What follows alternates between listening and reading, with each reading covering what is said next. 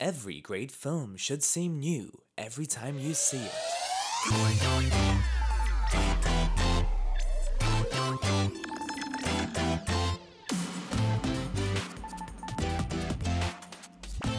Hello and welcome to episode 124 of the Midnight Film Review. My name is Brian Stevens, and with me per usual, pausing for dramatic effect after specific words, Colin Smith. Isn't that how this is supposed to work? Supposed to work. I guess. Hey, what's up, everybody? We're back. What's crack-a-lackin', Colin? What did you say when I saw you today? I don't know. What did I say? You said something like that. It wasn't what's cracking. Oh, I said what's shaking, bacon. What's shaking, bacon? Oh, so cool, Brian.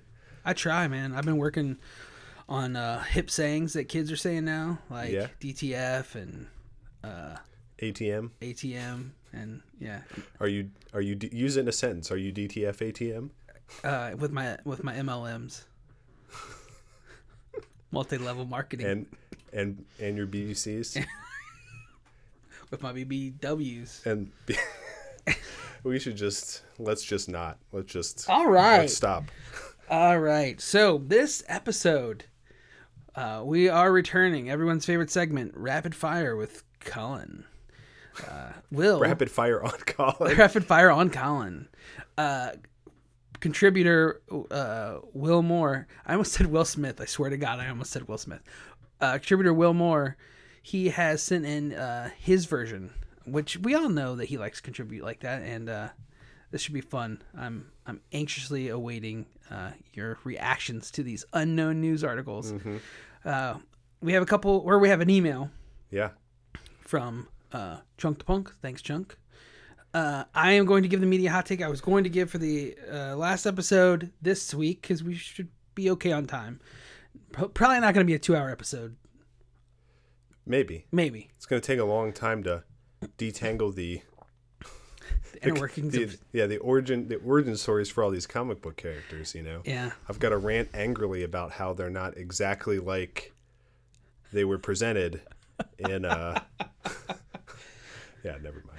All right. You get it. And then we're going to end just kidding. With a review of Deadpool. just kidding. Oh, excuse me. All right, so Colin, are you ready for rapid fire with Colin? Hold on, let me stretch. Rapid fire on loose. Colin. Got a towel? All right, let's do this. So the email says Midnighters, and then in parentheses, Brian. I have some news ideas to throw at Colin for rapid fire. And then he has a list of news articles. And I don't. So originally I said I think that they were gonna piss you off, but not. Some of these are actually good. And the first one he lists off, I think you might be down with this. He's obviously listened intently to the show. Uh-huh. Michael B. Jordan joins voice cast of Rooster Teeth animated series. Jordan's Outlier Productions is co-producing the 3D animated series Genlock? Is that ringing a bell? Doesn't mean anything to me. I mean, so you got more information than that? It says, hailing from Rooster Teeth, Genlock is a 3D animated series set on Earth while its last free society is on the losing side of a global war. A diverse team of young pilots is recruited to control the next gen of mecha, so-called giant weaponized robots. These recruits find that their newfound abilities come at no small cost. Jordan will star as Julian Chase, who leaves behind his life as a fighter pilot to become the first candidate in the program. That's kind of, I mean, honestly, that's... I mean, I don't know. I don't have that's kind of fucking crazy. I feel like for Rooster Teeth, that's punching above their weight a little bit, recruiting him for, first of all, Rooster Teeth is running their own mech anime series. What? Things I never thought I would be saying like 8 years ago or 10 years ago. Yeah, no, I mean, word, I don't know. I'm, as much as I... like a couple specific pieces of Rooster Teeth content, I feel like the brand is now so much bigger than I'm even aware of. Right. So that, I mean, their first, this might not even be true, but their big foray into, 3D animated original content is Ruby, which has been on my watch list for like 4 years now. And probably will never get around to it, but I'd like to think I will. Yeah. So yeah, I don't know. That's interesting. I guess we'll see what happens. Yeah. It says, so this is interesting to me. I mean, maybe you knew this. I didn't know this, but this, the show will stream exclusively on Rooster Teeth's $5 per month subscription streaming service, which is available at the Rooster Teeth website, as well as Xbox One, Apple TV, iOS, and Android.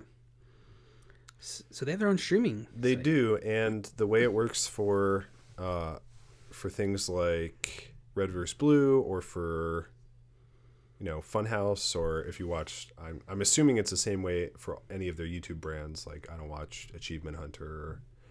Or I think they own CalChop now. I don't know. They have a bunch of channels, but basically you get access to content before it goes on, before it goes on YouTube, and before it goes on the public facing side, the non-member side of their website. So, and they have exclusive events and, exclusive behind the scenes content for subscribers and stuff like that. It seems like they would be a prime candidate for YouTube Red. I wonder if Well, they're trying to, they do actually have a partnership with YouTube Red. Do they? YouTube Red is got distribution. I don't know if it's exclusive, but they're the main distribution avenue channel for what is it? Laser Team. Oh. Which is Rooster Teeth's first feature length live action film. Which has also been on my watch list for about 2 years now. So. I just think it's crazy that a little YouTube company, or a little Machinima, I mean. Yeah, I didn't mean YouTube, but like this small brand now has enough clout to get probably, Michael B. Jordan is definitely an A-list star in Hollywood right now. I think it's even weirder to think about how fucking niche-y they started off as. Right. And now they're literally an entertainment brand. Yeah. Started off with some guys making drunk Halo parody videos, and here we are printing money. Now look where we're at. Yeah, weird. So I'm gonna real quick. This next one,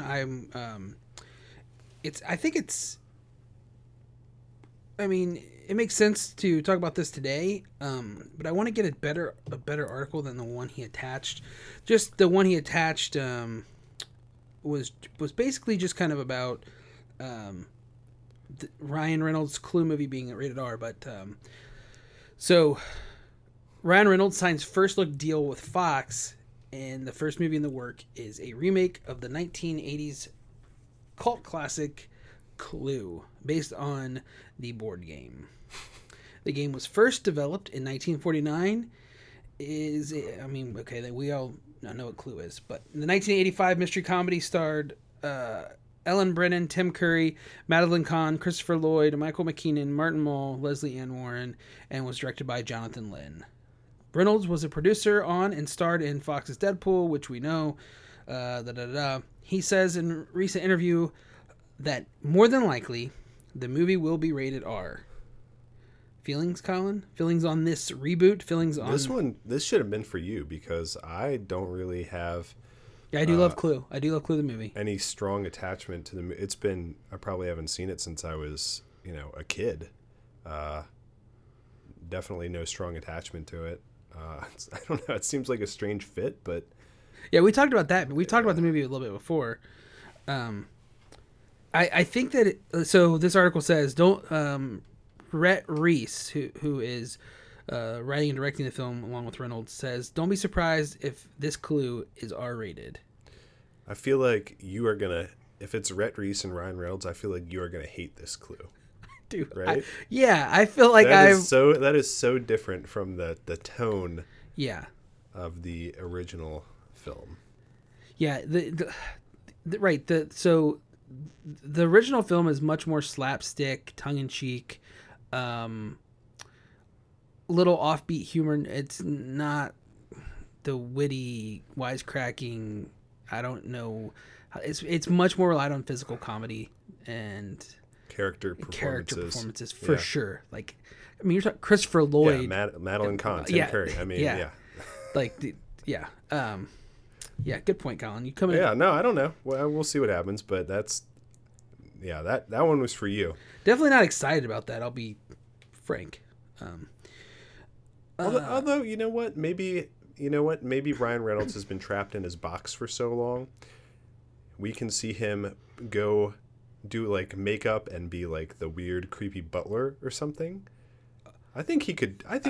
Okay, now There is a universe where this film works, but I don't know if we're living in it. How about that? That's an interesting. I see where you're going with that. Maybe,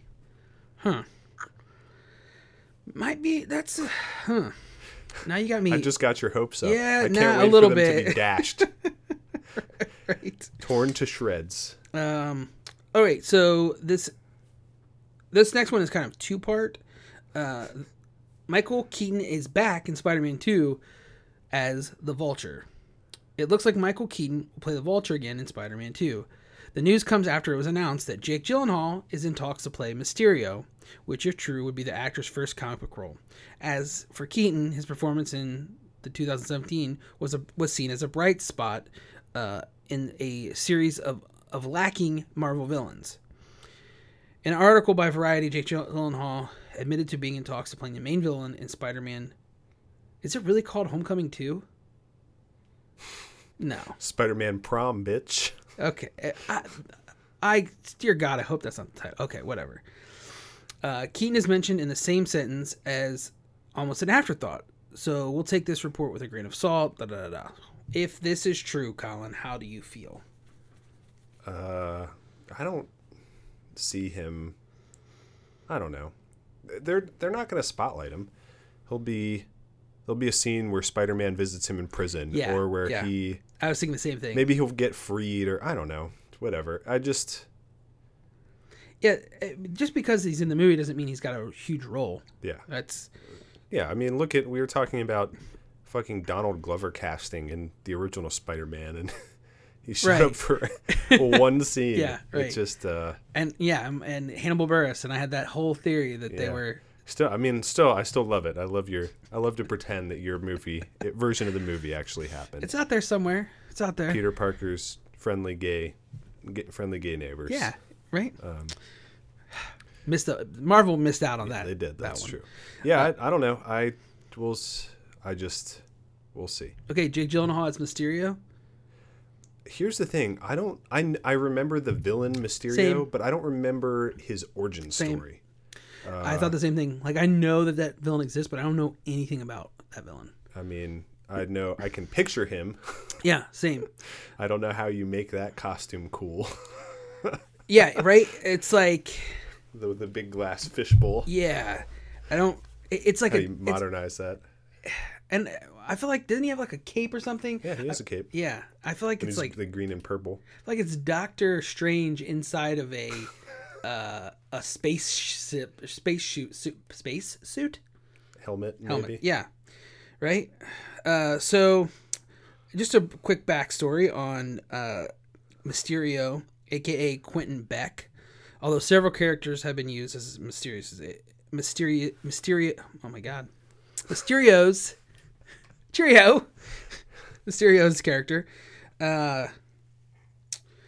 He's a special effects wizard and a stuntman working for a major Hollywood studio. However, he came to see his career in special effects as a dead-end job.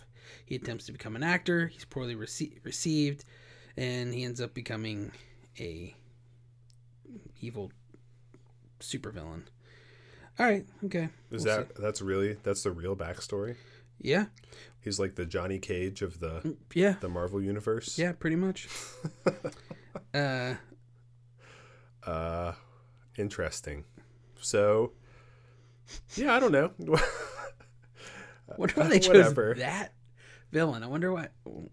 Okay. Hopefully, because they have an interesting take on it that's grounded. Yeah. Where the stakes aren't the fate of the universe, just like they did in Spider-Man: Homecoming. Yeah. And if not, well, that's too bad. We'll see what happens. Yeah. Better luck next time. All right. So now we're getting into some pretty thick stuff here. Are you ready for this one, Colin? Yeah, sure. Universal's Dark Universe may still be alive. Rejoice fans of the ill-conceived ideas. Universal's dark universe might still be alive. After the disaster that was The Mummy, it looks like Universal's monster franchise might still have life left in it. Robert Vargas, who is an artist, recently took his Instagram account to reveal that maybe, just maybe, the Universal Monster Movie cinematic universe might still be alive. Vargas said that he had a great meeting with the Dark Universe team and that he was looking forward to contributing to the Universal Pictures legacy and creating all types and manner of art for the upcoming release of another Dark Universe movie. As mentioned above, Vargas is an artist, so it's presumed that he's going to be behind the concept art as well as movie posters, etc. Then again, Vargas also includes the hashtag LA Murals at the end, which might mean Universal has hired him to paint some sort of huge monster-themed mural. This would be slightly disappointing because Vargas specifically mentions the Dark Universe. The only question now is, if the Dark Universe is still alive, what will Universal do with it? Colin? Is the Dark Universe back? Remember that old chestnut from last summer? Yeah, I mean, we're getting Invisible Man and Bride of Frankenstein, and remember all those movies that are happening before they even screened the first film in the franchise. I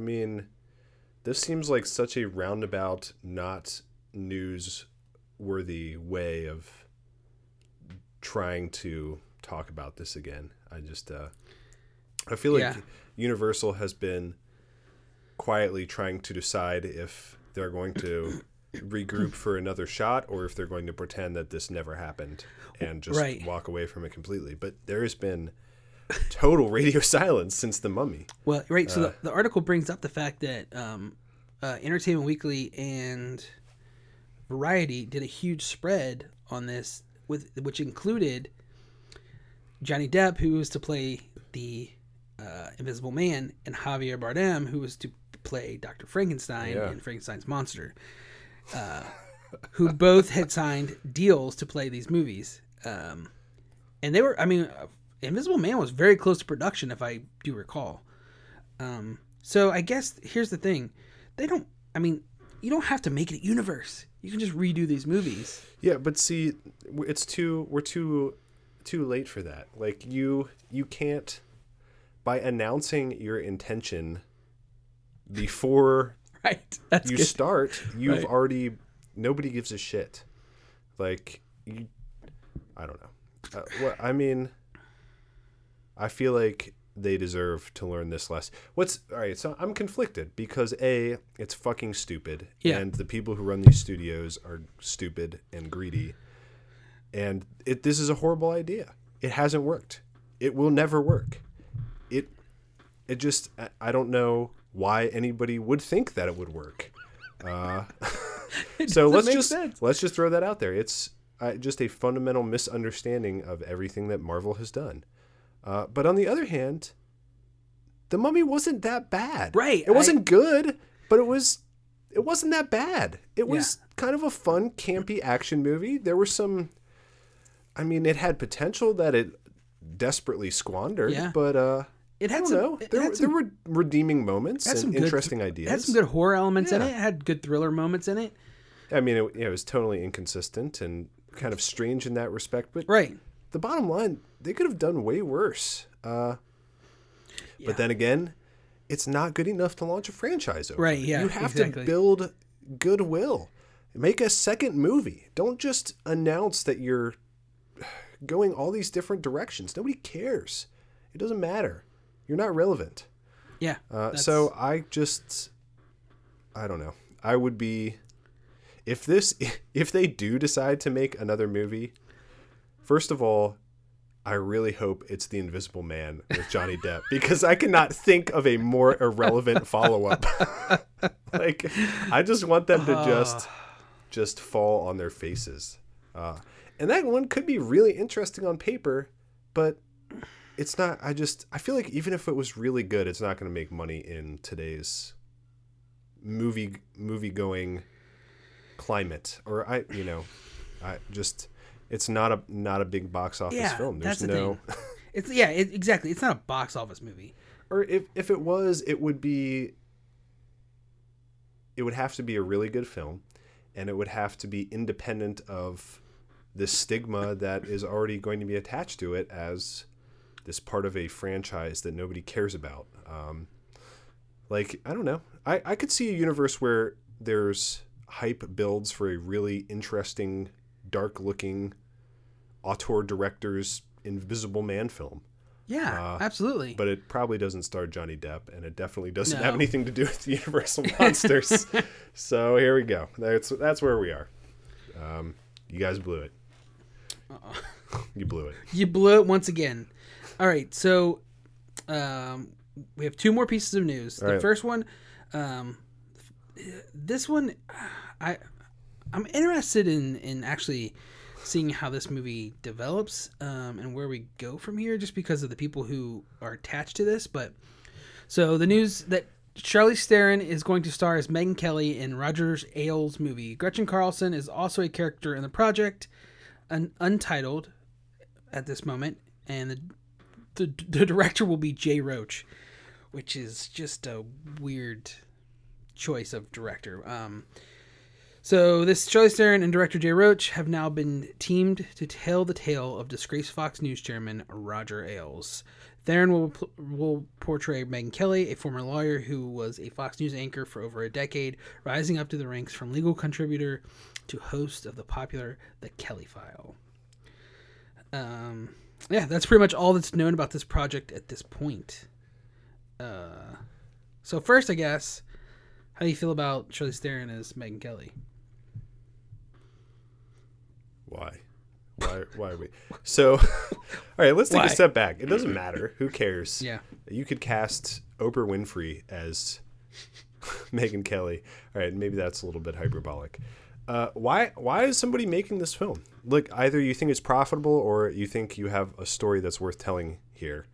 And I'm going to go out on a limb and say neither of those things are true. Right. Absolutely neither of those things are true. I agree.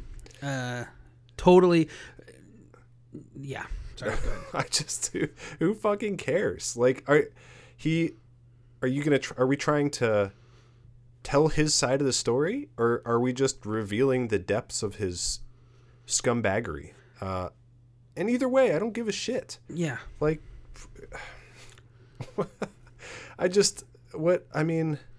Yeah. Who is the audience for this movie? Where's the fucking market? Who's producing this film? What studios have gotten behind this? Who cares? Well, I mentioned the director, Jay Roach, that guy who made the classic films Mystery Alaska, Austin Powers, Meet the Parents, Meet the Fockers, Dinner for Schmucks, The Campaign.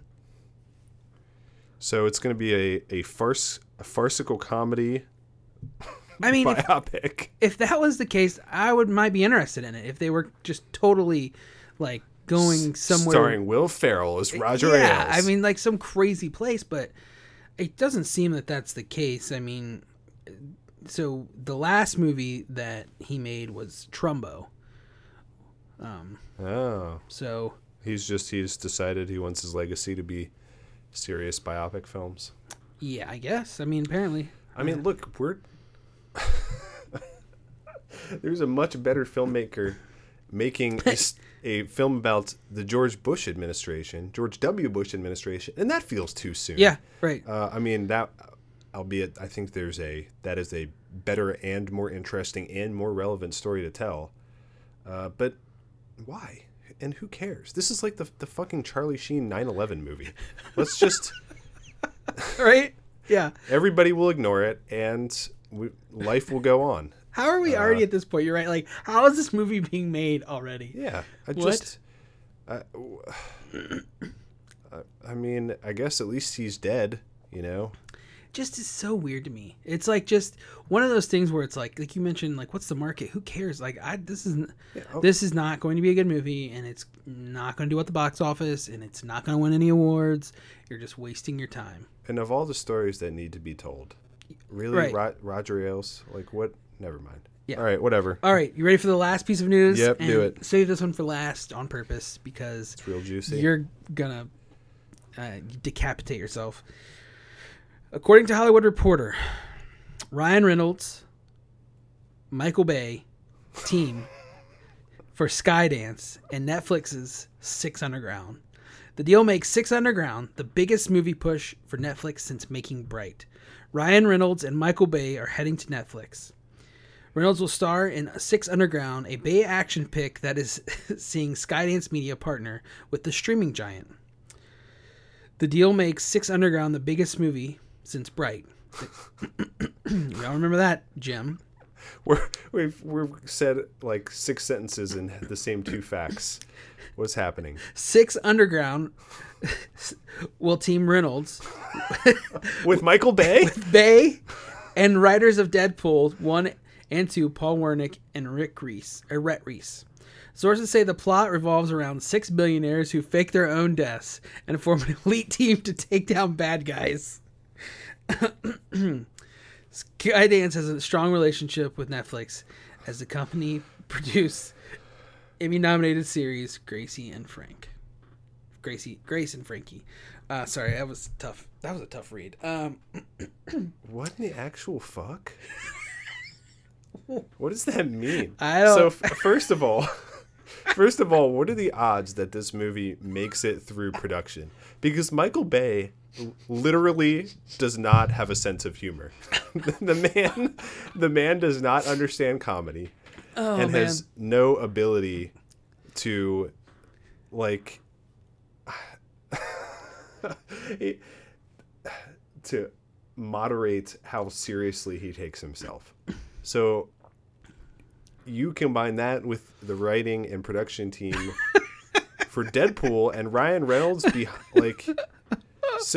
is this going to be a movie with the entire staff making a film making fun of Michael Bay, directed by Michael Bay? What if that is it? Because that's what it sounds like on paper, and there's no way Michael Bay makes it through production if that's the case. Oh God, he's way too egotistical. I agree. This sounds like them trolling. They got Netflix and Skydance in on the world's most expensive troll Michael Bay project. 6 billionaires go underground to become heroes. A superhero squad? Yeah. Oh, man. It's like a weird subversion of Watchmen. Yeah. Right. Oh, God. That's funny, Colin. I'm glad we saved that for last. I mean, can we get David Goyer in to do some rewrites and Zack Snyder in to produce? Oh, Zack Snyder and Michael Bay are the same person? I thought they were one and the same. Oh, man. Oh, it's like too good to be true. I honestly, there's nothing, that doesn't make me angry at all. Makes me very curious. What is that screenplay? What is that movie? And whose idea was it? That's why I like the idea of it being a troll, because I could see like Rhett Reese and Ryan Reynolds sitting around being like, oh, this is a goofy script. Like, oh, this is awesome. Who should direct this? Michael Bay. Yeah. So look, there's no way that Michael Bay was on the inside of this, right? No way. Yeah. We have a writing and producing / star team, right? Right. Talent team. Yeah. They had to have approached Michael Bay. There's no way he was like, I want to make a movie and I know what it's going to be about and I want to work with. Oh, God. Yeah. Well, I guess we'll see if this ever gets made. Right now, it's not in production. We only have one Ryan Reynolds attached. What if they just like kept the joke to themselves for all of Principle, came in and did reshoots and did the final edits, like just to make it ridiculous? That would be awesome. How Michael Bay might murder them. Remember, he has friends in the CIA. Be careful, Ryan Reynolds. Yeah. and also a giant penis, which is a Apparently bludgeoning weapon. Um, what if this is all a ploy to make a documentary about the making of this movie with Michael Bay? That would be brilliant. And I could see Ryan Reynolds and Rhett Reese doing that, something crazy like that. I'm not lying. Hopefully we didn't let the cat out of the bag. All right, that's gonna do it for rapid fire, Colin. Michael Bay is always keeping an ear to the ground. Let's move on to emails. You can always email the podcast at midnightfilmreview@gmail.com. That's midnightfilmreview@gmail.com. Yeah. Make your own list of things for me to react to. I feel like I didn't get angry this time. I think you. So obviously you probably have a better idea of how to press my buttons than anyone else. But yeah. I think we'll pick some interesting articles.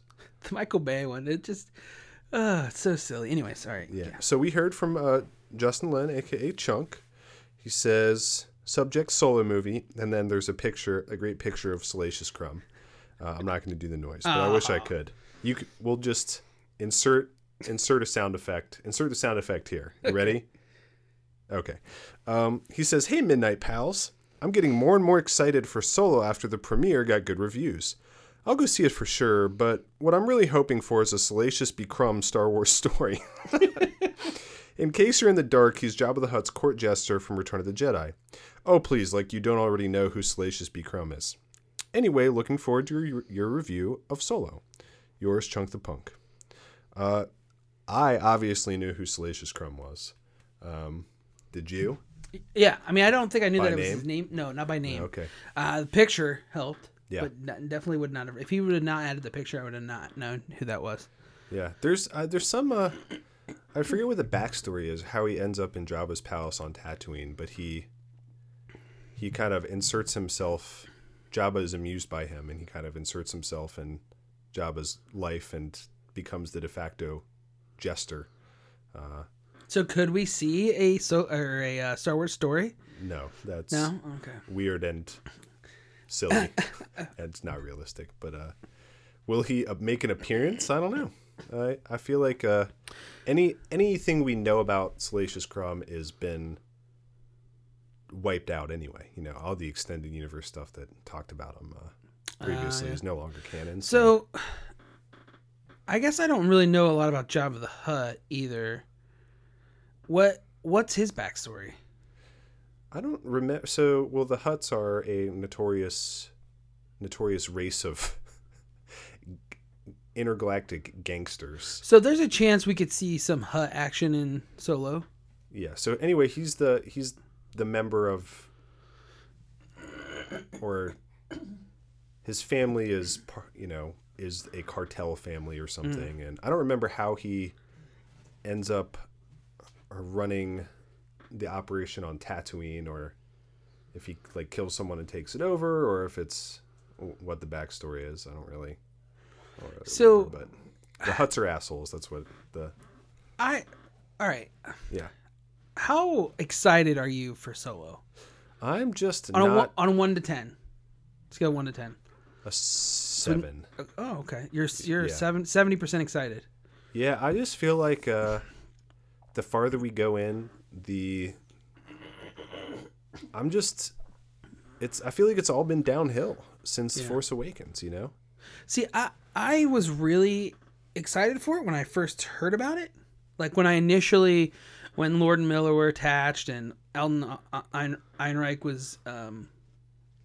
was announced as Han and Donald Glover as Lando, I got excited.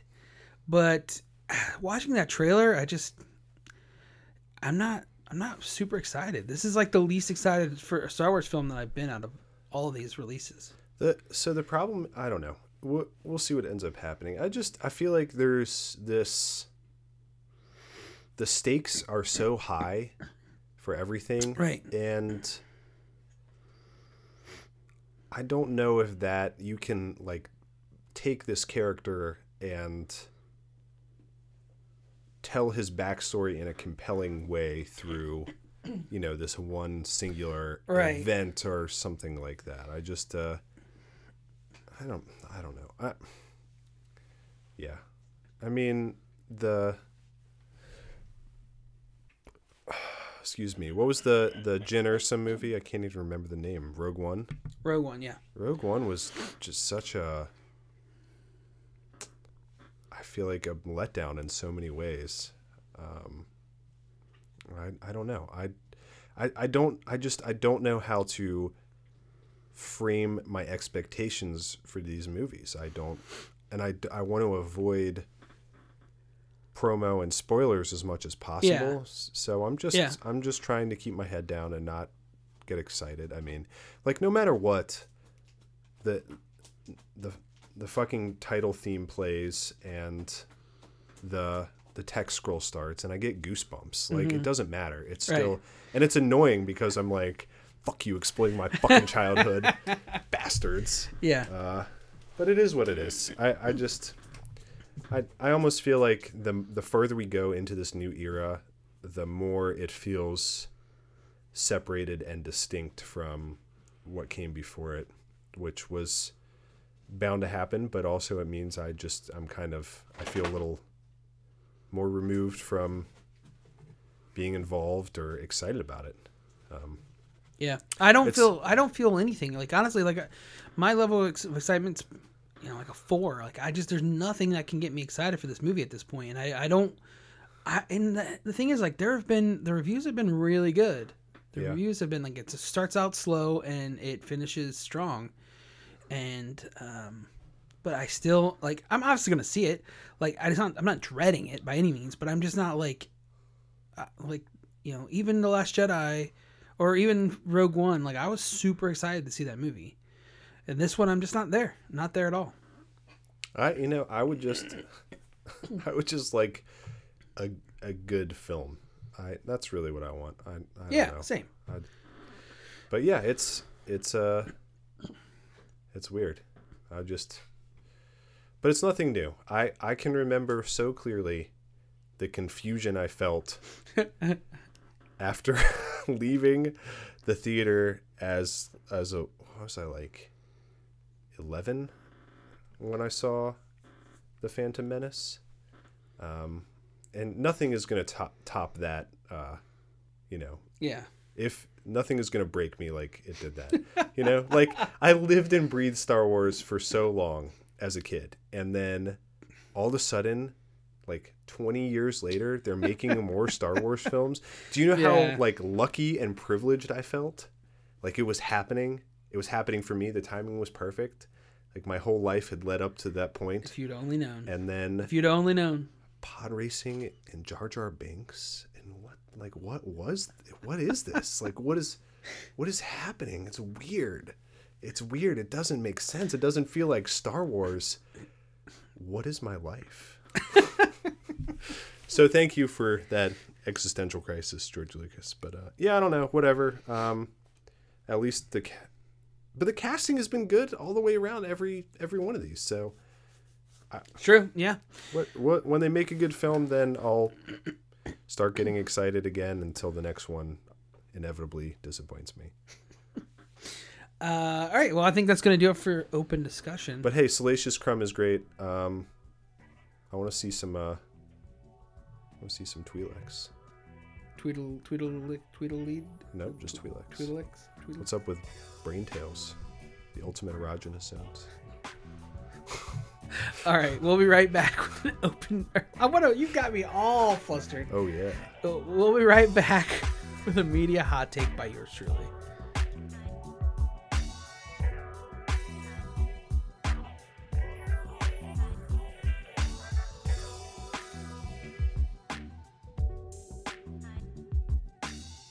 And we're back, Colin, with a media hot take. What kind of character were you? What race were you in Star Wars Galaxies? I don't know what you're talking about. Played a Rodian.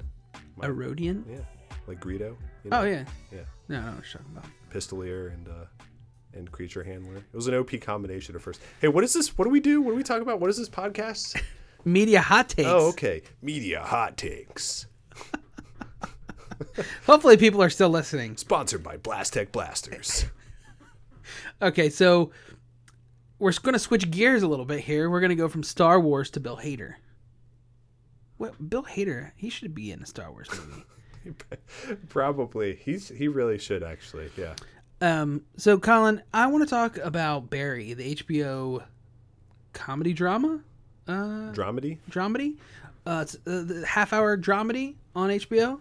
Have you heard about Barry? I have, and I am a huge fan of Bill Hader's. I think he is funny and brilliant and interesting. And I was looking forward to the premiere of Barry, and it's probably right at the top of my TV watch list along with Atlanta. I can't think of anything that's higher on my list than those two shows. So, with that being said, I've watched neither of them, so my opinion means nothing. Go ahead. No, and you picked two shows to be right at your top. Barry is fantastic. The combination of humor with some very dark, serious content is unparalleled. Atlanta does a great job, but it's a totally different handling of drama and comedy. Like, Barry is dark. Barry is very dark, and the humor is like a respite. Like, you need the humor to get through some of this stuff. Yeah. It's weird thinking of Bill Hader in this type of role, but let me just say, Barry really flexes his acting muscles. I can't see another person playing this character after you watching him on screen. The rest of the cast, Stephen Root is awesome as Monroe Fuchs, who goes by just Fuchs, who is Barry's handler, partner. They have almost a family type relationship where you would say like they look out for each other as like family, but they both have their own interests ahead of the other person's at times. And then Sarah Goldberg plays Sally, who is kind of the love interest, but really that's just an entry point for Bill Hader to get into the acting. So for those who don't know, it's about a hitman who lives in Cleveland, travels the world, knocking people off, and he goes to LA for a hit and decides to try his hand at acting, and he joins a local theater troupe. It's as silly as it sounds, but probably the standout outside of Bill Hader is Henry Winkler, who is the person who runs the theater and the theater troupe. He is awesome. That's all I can say. There are tons of little small cameos from actors you'll recognize, or they're not big names, but you'll definitely recognize them. Yeah, if you have HBO and you haven't watched Barry, what are you doing? Stop listening. Go watch it. It's 9 episodes. They're half-hour long. It's so worth it, man. It's so worth it. You're gonna hear a lot of people talking about Barry, I think, and then when season 2 comes out, I feel like the show's gonna be a hit. So, it's the new hit show on HBO. Everybody's gonna be talking about it. So, go watch Barry. All right. You ready to move on? I got no puns. Yes. All right, we'll be right back with a spoiler-free review of Deadpool.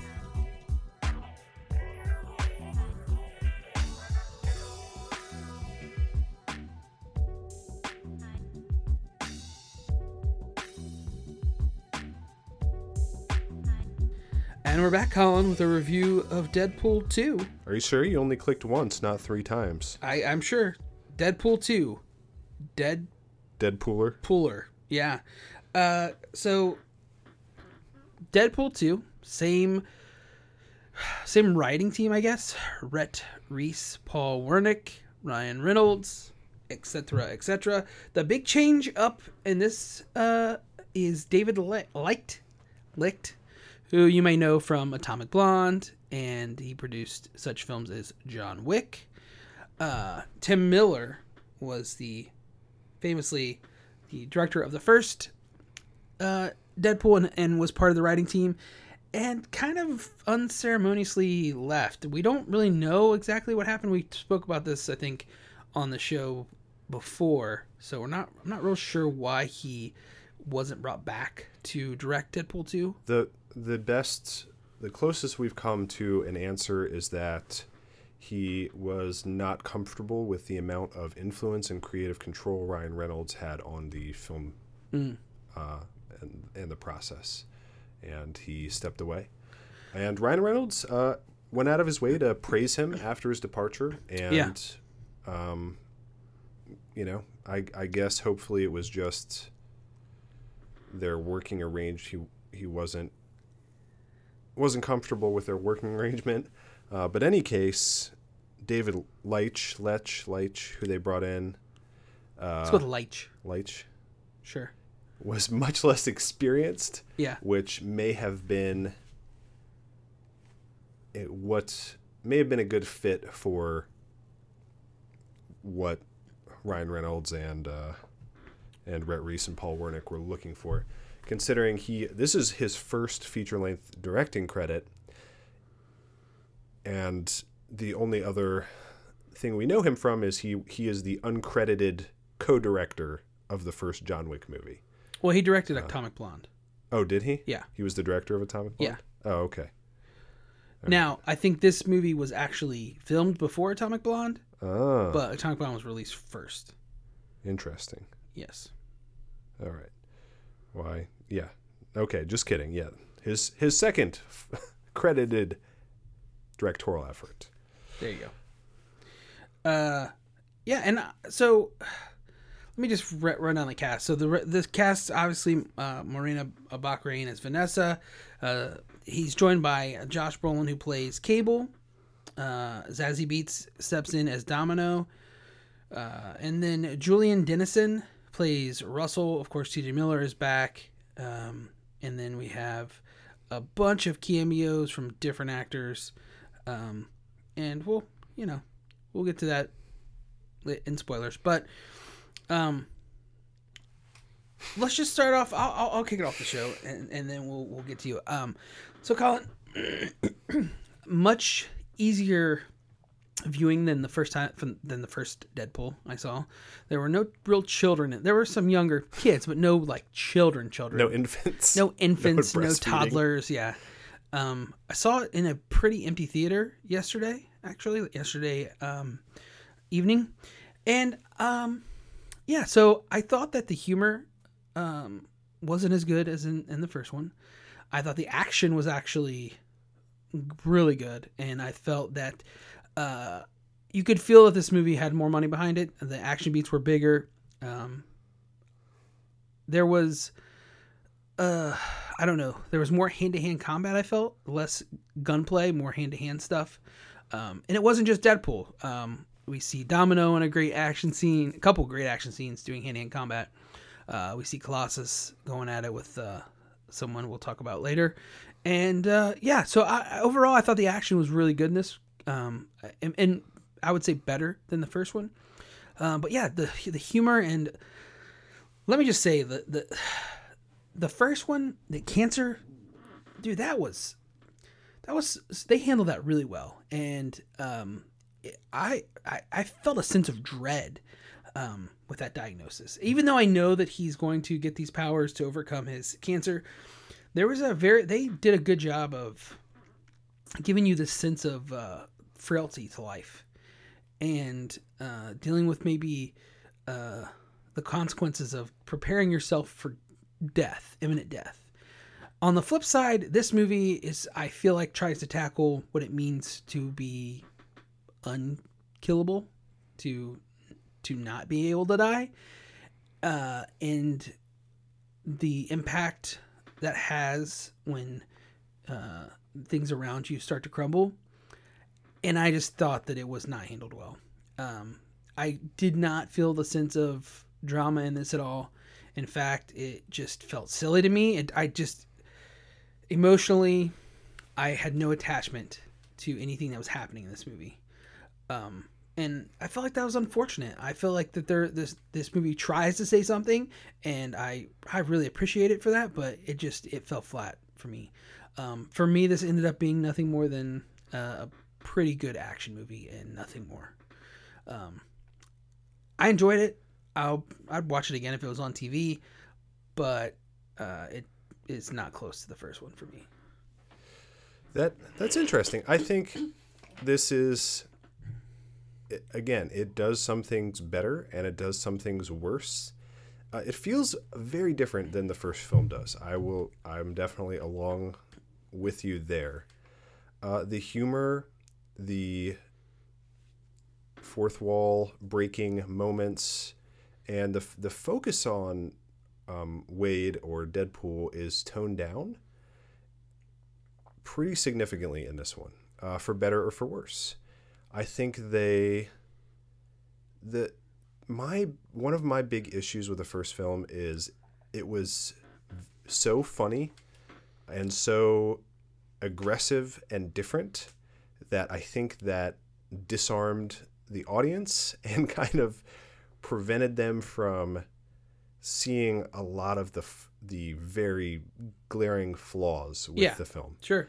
I think this one would probably hold up better on a second viewing than the first one did, which once the movie had played its hand, I tried to watch the original Deadpool and didn't get all the way through it again. It just kind of felt very one-dimensional.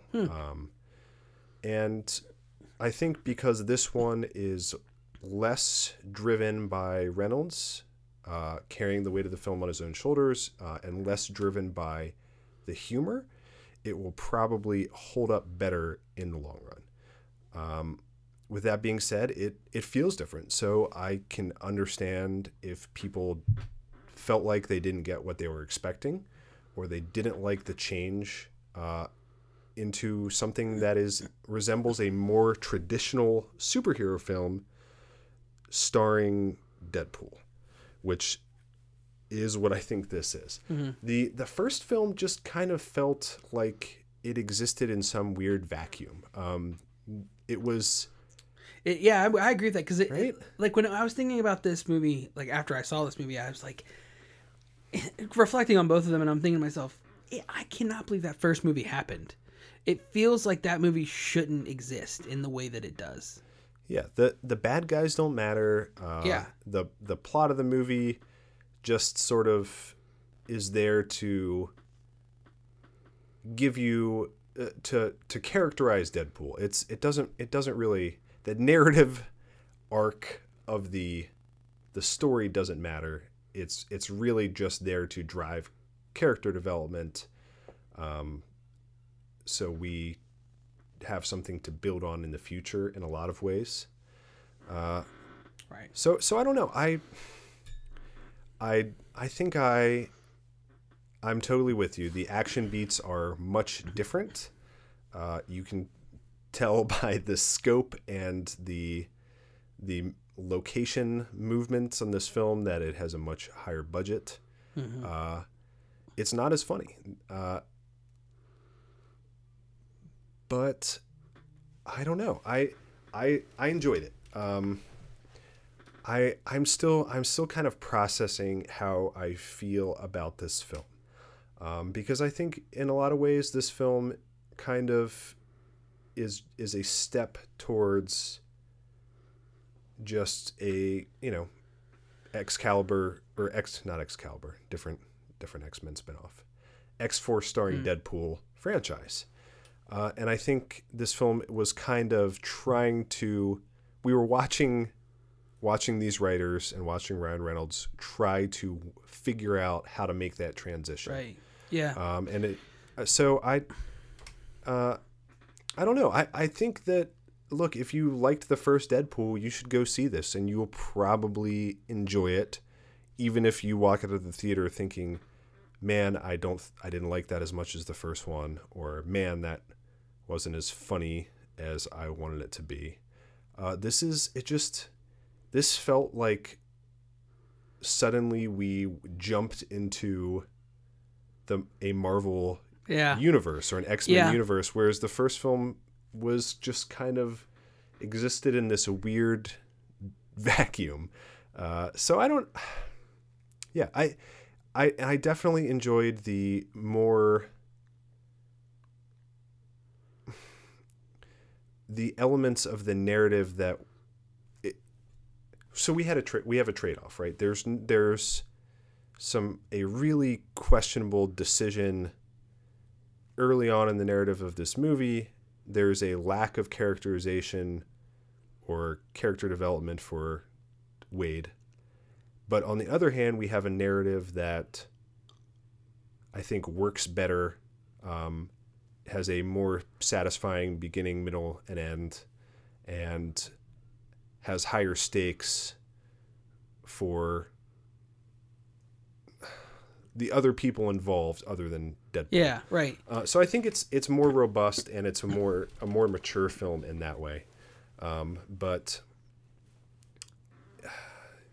there is some big. I think I have some issues with the way this film started, and I still think the narrative needs work, and this film feels like a work in progress or a stepping stone still. Like they tried to fix some things, and they still don't have everything ironed out. But I don't know. I enjoyed it. Yeah, that's what I think. Yeah, I'm with you. The beginning of this movie just feels so forced in so many ways, and like I mentioned, like before, like there were parts of the first one that really I felt like were handled in a very distinct, like they felt the heaviness of the subject, where this, I don't think anything is allowed to settle, and it doesn't feel, it never feels real. Let me put it that way. Yeah, it's as weird as it is to say, because there's no focus on it's just not as character driven, and it's not a grounded story. Yeah, And the beginning of the film really sabotages that in a lot of ways. I really really enjoyed Josh Brolin as Cable a lot. good. He was really good. He was a great casting choice, and he played off of Ryan Reynolds. They played off of each other very well. He was a fantastic straight man. So good. Yeah, I agree. Yeah, so I think that was a great decision. And Zazie Beetz was one of my favorite parts of this movie. So good. So charming and charismatic, and just a really fun, interesting take on Domino that I am very excited to see more of in the future. Reason 579 why you should watch Atlanta, Colin, Yeah, is Zazie I know. Beetz. I know. Yeah, so Zazie Beetz was awesome. So there were some great performances. There's a fun surprise. I don't know. I think so. I saw this with my girlfriend, and she walked out saying the same thing. Like, well, she liked it, but it wasn't as funny as the first one. And I agree. This felt like more of a conventional superhero film in a lot of ways, but not at all in a lot of ways. And Yeah, I feel like what was that? the horse's pressure valve blew off. I feel like my biggest issue with the humor, and then we get spoilers. Yeah. Is I think the sight gags were less effective in this, and I do think that T.J. Miller's character was toned down for reasons that we all know. I feel like there's parts of his performance that was edited out, so we had less T.J. Miller, because, I mean, obviously he has to be in this movie because he drives the plot in a couple areas, but I don't know. The humor is just isn't there, and to me, some of the funniest parts of the first Deadpool was him. It was some of the sight gags and the way that he utilized his body and the physical humor, and him just, for lack of a better phrase, fucking with the villains. Yeah, and the humor did. I think that's part of the problem. The humor made a big jump in this one, and it became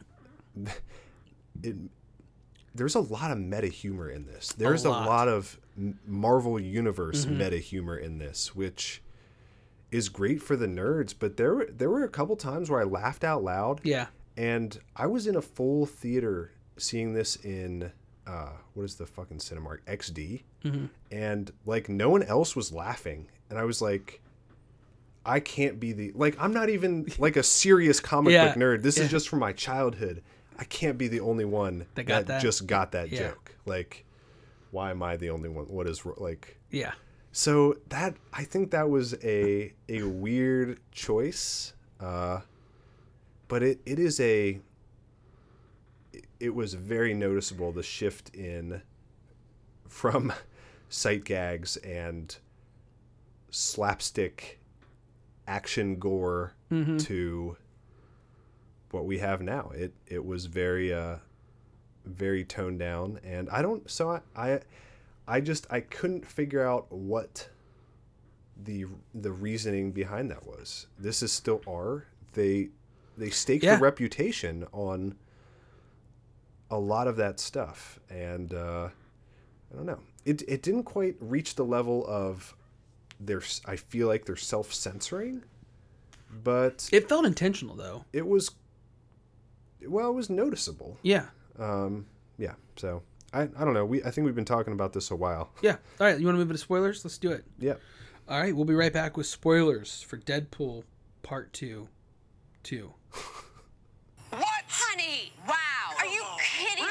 You just ruin it every time. I'll see you at home. Well, wait a second. Rude. Now, how would you not know that was taking place? And we're back. Spoilers. If you don't want to hear them, stop listening now, because you're going to hear spoilers for Deadpool 2. Spoiler alert, Colin. Vanessa dies, except she doesn't die, but she was in heaven anyways. What? So... What? The fact that there like I guess there have been like the one thing I accidentally read about this, I guess the writers have been getting some pushback because it's such a stupid, ridiculous trope that has a name. Oh, no, okay. Yeah, it's called fridging, right? Yeah. Where you use you exploit a female character to drive a narrative arc for a male character. Almost always a girlfriend or a wife or a mother is killed, and the loss drives the hero's journey. Okay. Super common played out trope. Yeah. In fact, we saw it twice in this movie. We saw it with Cable and with Deadpool. Yeah. It's how they open the film, but it's not a meta parody trope. Mm-mm. It's just a shitty fucking writing choice. And that was so weird to me. Like, for how self-aware this movie is or should be, to use that to open your film and to do it not ironically, that was weird. Yeah. Weird. And sexist and pointless. The thing is, like, it doesn't work. It starts from the very beginning, and there's no build up to it. Like that whole scene, that whole scene really bothers me. It goes from like, want to have a kid, we're gonna have a kid, to like literally minutes later, she's being killed. Yeah, and the credits start to make fun of it, but it doesn't go far enough. Yeah. And I guess the writers have been in getting that pushback. They've said, "Oh no, we didn't really know that was a trope, and we were just our writing choice." I mean, I feel like and I kind of believe them, because I feel like the whole point of this movie was for Deadpool to toy with his mortality and him wanting to be dead. And obviously, he tries to kill himself. And how do you get to that point? If Vanessa is still alive, if she's still a part of his life, he's obviously never going to hurt himself or put himself in that position because he feels like he has to protect her, he loves her, whatever. So I feel like I understand, like, you have to get rid of her and you have to make it seem like it's his fault. Like, he blames himself. He threw the cream cheese spreader and it hits the gun and the bullet goes at her rather than him. I get all that. That's fine. But I just feel like the setup was so cliche and so poorly done.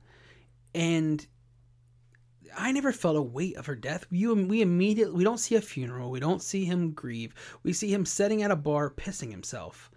And to me, that's just the first movie. It spends a lot of time in the beginning with him dealing with cancer and him dying. And his fear is, I don't get to love this woman anymore. I'm dying. And the whole thing that pushes him forward is he wants to be with her. And I guess you can build off that first movie into the relationship, but it's just so ill-conceived in the beginning of this movie. And the thing is, as soon as they introduce time travel, I immediately think to myself, he's going to exploit it in some way. Because that's Deadpool's character, and he's selfish. And even though she's apparently in heaven, he's going to bring her back. And I just feel like there's a better way to deal with mortality and his superpower than the way they did. There are, I'm sure, lots of better ways. And the icing on the cake is the unnecessary time shift to start the film. Yeah. Like, what? Thanks for wasting 5 minutes of your own screen time by Tarantinoing this intro with absolute. It not only is it not helpful, it's harmful. Like, yeah. it's so pointless. Just show the fucking montage and then get us there. Right, like, yeah. Starting and rewinding, it was so just not a good way to start the film. And luckily, when things get moving in the second act, you kind of forget about how shitty and not self-aware and contrived and cheap the first act of the film was, but fucking weird, man. Yeah, it kind of sucks. I don't know I don't really know what to say. Like, Vanessa is such an important character in the first film, and here the way that she's treated is just, it's so haphazardly, and it's just like, whatever. The beginning of the movie sucks. Like, there's no. I mean, we could talk about it all day. It sucks. I don't know where else to go from there. But yeah. So I think, like, Cable, you mentioned excellent performance. I really enjoyed all of his hand-to-hand fight scenes, which I was surprised. I'm like, 50-some-year-old Josh Brolin.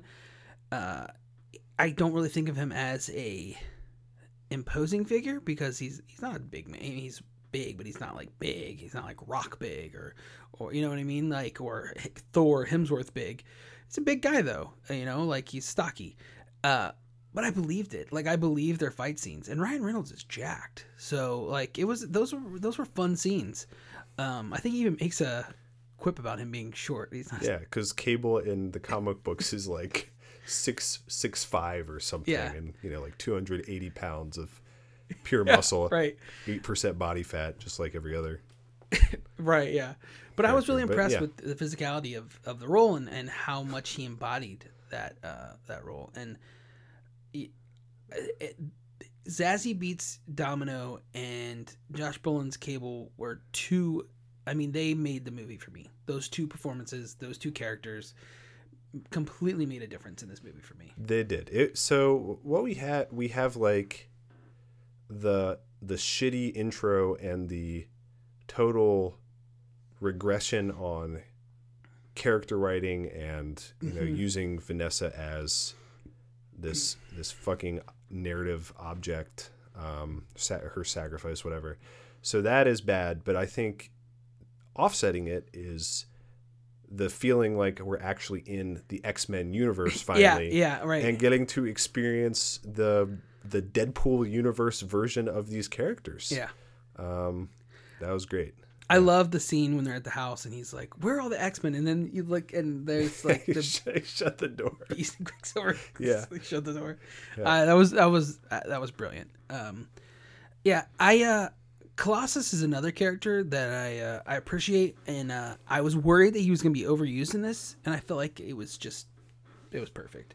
And the fight scene with him and Juggernaut, which the Juggernaut thing, which I just thought that was kind of hilarious because I kept thinking like, what villain is in there? I never thought it was Juggernaut. Yeah. And I love that Juggernaut's just like, yeah, let's fuck this guy up, like just out there. And I don't know, is Juggernaut a big part of the Deadpool universe? He is. So he is often. So yeah, he's kind of a recurring villain of obviously the X-Men's, but also X-Force to some extent. But he's most often associated with Black Tom Cassidy, which I thought was funny. They just they just cut out the middleman and killed Tom Cassidy and Black Tom, and went straight for the Juggernaut. So yeah, it's fun. Little fun meta humor. Yeah, there. like that's the thing, is like a lot of the meta humor was good. I actually liked him, killing off old Deadpool in the ending cutscene, and shooting himself in the head with the Green Lantern script in hand. Like, I thought that was fun. And he managed to get Wolverine in his movie, which he had been, he's been begging. He didn't. Well, no, he didn't, but he did. It was unused footage from. Yeah, of course. Yeah. But I just think it's hilarious. Like, that to me, I cackled. I also cackled when he called Josh Brolin Thanos. Yep. That was a great. Grabbed his face.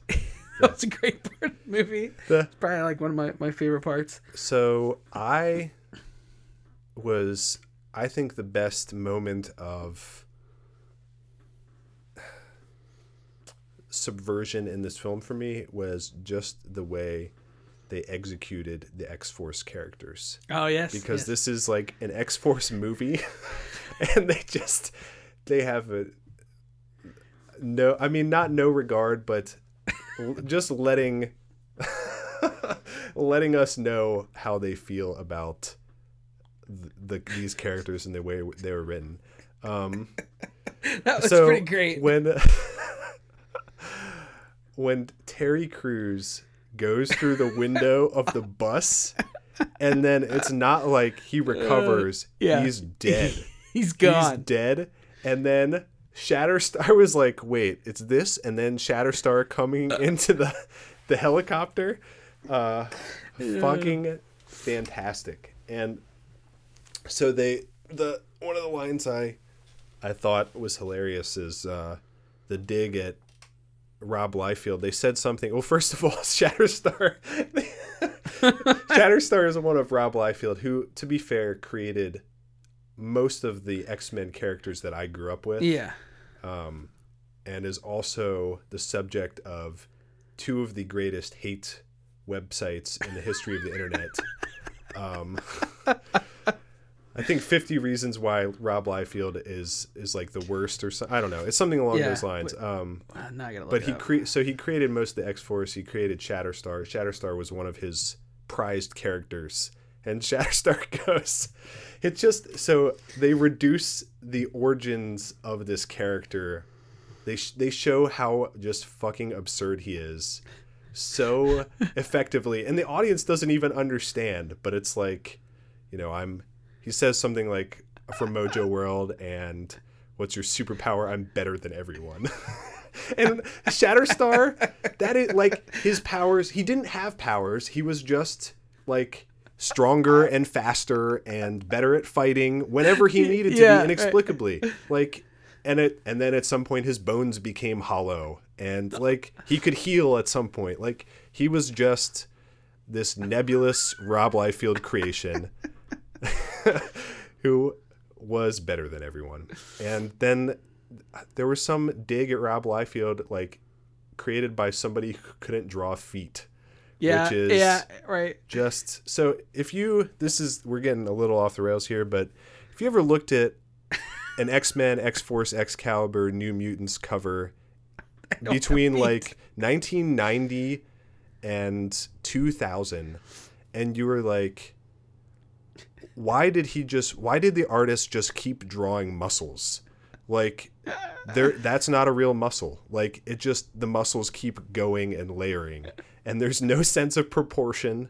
They're drawn at fucked up angles. It looks like limbs were added as an afterthought when he realized he'd forgotten them in the first place. And the feet are these weird Points. nebulous points that exist like independently of so that's all Rob Liefeld. That's his thing. He can't draw feet. He can't really draw anything very well, it turns out. But that didn't stop him from becoming arguably the most successful Marvel artist since Stan Lee and Jack Kirby. Yeah. Oh man. I think there's this one image of Shatterstar, and I remember it from the website making fun of Rob Liefeld, and it's like he drew Shatterstar with a sword like pouncing, and then at some point he realized, he was like, wait, I think you'd probably be able to see his other arm from that angle. So there's just kind of like another arm added on behind the first one. And it's just a perfect representation of everything that Rob Liefeld stands for. So that whole thing, just giving him the middle finger and killing all these stupid characters that nobody gives a shit about. Wonderful. And of course, Brad Pitt being Vanisher, the Vanisher. And I was like, was that Brad Pitt? Yeah, same. Yeah. And then afterwards, waited to the credits, and my girlfriend was like, that was Brad Pitt. And I was like, holy shit, you're right.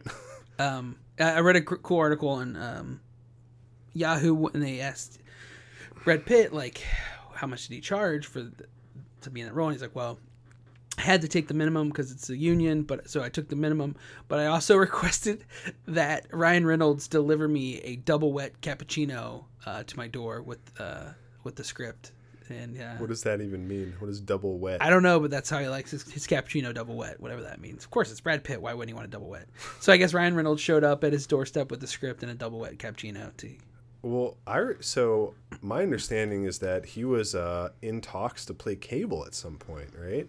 I think so. Yeah, that was like I thought that was the link there, but well, maybe he was like, yeah, I'll be in this movie, but then he was like, I can't do it or something. And, yeah, apparently they shot his scene in post in like one day. They just kind of added the Vanisher. It was great though. It was great. It was, and Terry Crews. Terry Crews as Bedlam. Yeah, and Bill Skarsgård.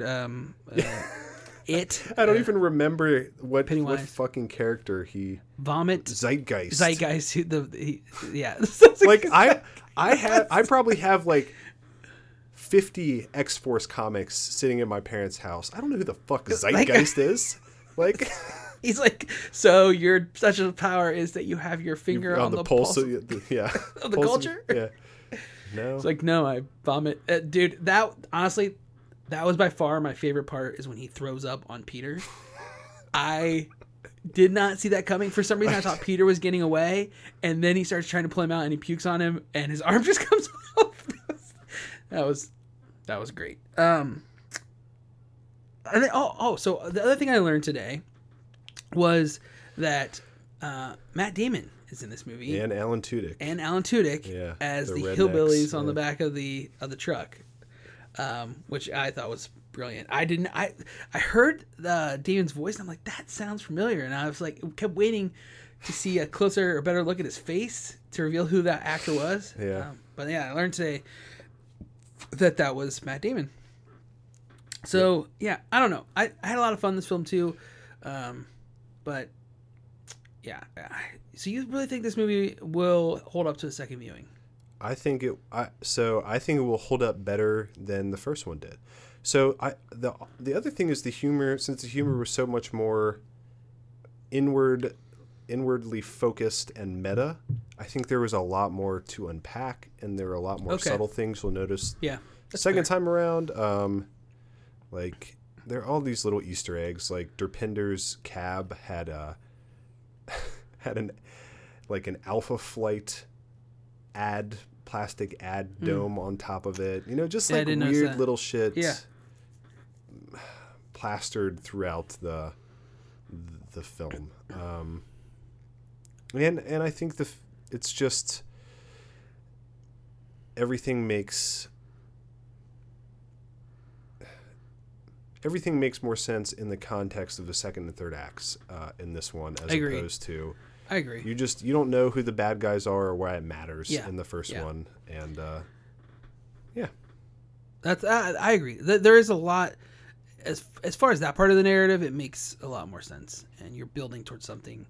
Definitely, there is a momentum in this movie, for sure.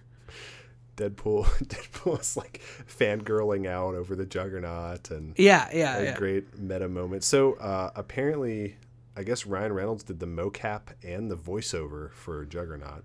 Oh, really? Yeah. Yeah. Which That's pretty awesome. But I think they were trying to figure out who they wanted that reveal to be, and that's who they wanted. Believe it or not, they felt like Vinnie Jones didn't do the character justice in X3. Yeah, right. I wonder what could have given them that impression. Anything else you wanna talk about?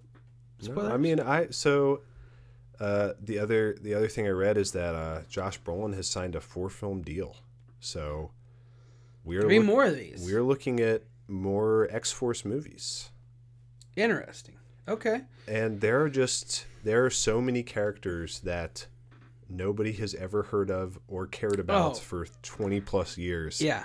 I just am really curious where we go from here.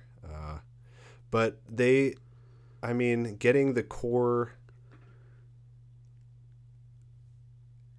members, setting them up as Deadpool, Cable, and Domino, I think that is a smart choice. Yeah. And the casting has been fantastic. And I think kind of establishing the character's sense of humor and the relationships, I think they're off to a good start there, with Domino kind of being the, being able to stand toe-to-toe with Deadpool, kind of like a sister, and or maybe and then with Cable as everyone's gruff dad. Yeah. Right. Yeah, I don't know. And then Fire Fist is the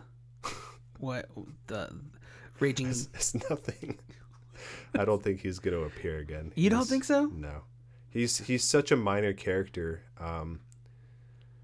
I don't actually ever remember. I'm sure he's a real Marvel character. He's probably affiliated with the X-Force at some point in his existence, but I don't remember him. They make fun of that character name so much. That's why it makes me feel like. Yeah. No, I really doubt that. Yeah. So what I think would be, I don't know. There's some really weird, interesting ideas about where they go next. Like, so for Cable to exist, Apocalypse has to exist. Oh, right. So are we getting into some Apocalypse timeline shit? Are we going to see Bishop in the next film, or Forge? Are we going to Bishop? Are we going to look at the like the Phalanx Covenant, or Days of Future Past, or Age of? There are like all these storylines that Very we did could. Days of Future Past. Let's not go back there. Yeah, well, I mean, they did a version that was not interesting or good or compelling. Because I thought that there was rumors that Bishop was going to be in this movie. Yeah, but I mean, Cable was. So Bishop doesn't exist without Days of Future Past, and that doesn't exist without the Age of Apocalypse. So, but then again, Cable doesn't exist without all that shit either. So what does it matter? I was wondering if we were going to see like Strife in the next film, but that's even kind of after Apocalypse. So I don't know. But I think it's exciting that we're finally getting kind of a bigger picture. I think that'll be fun. Yeah, no, I agree. As long as they don't lose sight of what they did with the character and the sight gags and the fourth wall breaking in the first movie, because if they move too far away from that, it's just going to be. Yeah, I think it'll lose what made it special. But I don't think it's happened yet. It's just it's definitely a departure from the first film. In closing, Rusty Collins, aka Russell Collins, Yes. aka Fire Fist, is a real character. Yeah. He was born in Tulsa, Oklahoma, and he was raised by his uncle. He joined the Navy. Started cooking meth. Got arrested, joined the Navy. I'm just kidding. He does get arrested for accidentally violently burning a woman. Oh, ooh. X Factor is alerted and comes to Rusty's aid, helping him control his powers.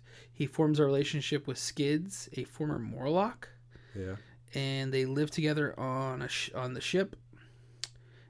And it looks like there's a couple different storylines that involved him. What years are these arcs running? The first arc was 86. Yeah. What under what publication, what trade name? Like New Mutants or X Factor? X Factor. Yeah. 86 to 95 was the run. He had a couple different runs in like X Factor annual series. Then he was part of the New Mutants, and then he showed up in a couple of Cable's X Forces, like just one-off appearances. So you're right; he's a pretty minor character, not a full character. It doesn't seem like he has his own arc in any of these. It does mention here that he was resurrected by means of transmode virus. He also is a survivor from the Age of Apocalypse. So there you go. Well, Colin, I don't know. Deadpool 2, I think we both kind of enjoyed it about the same. You maybe a little bit more. Yeah.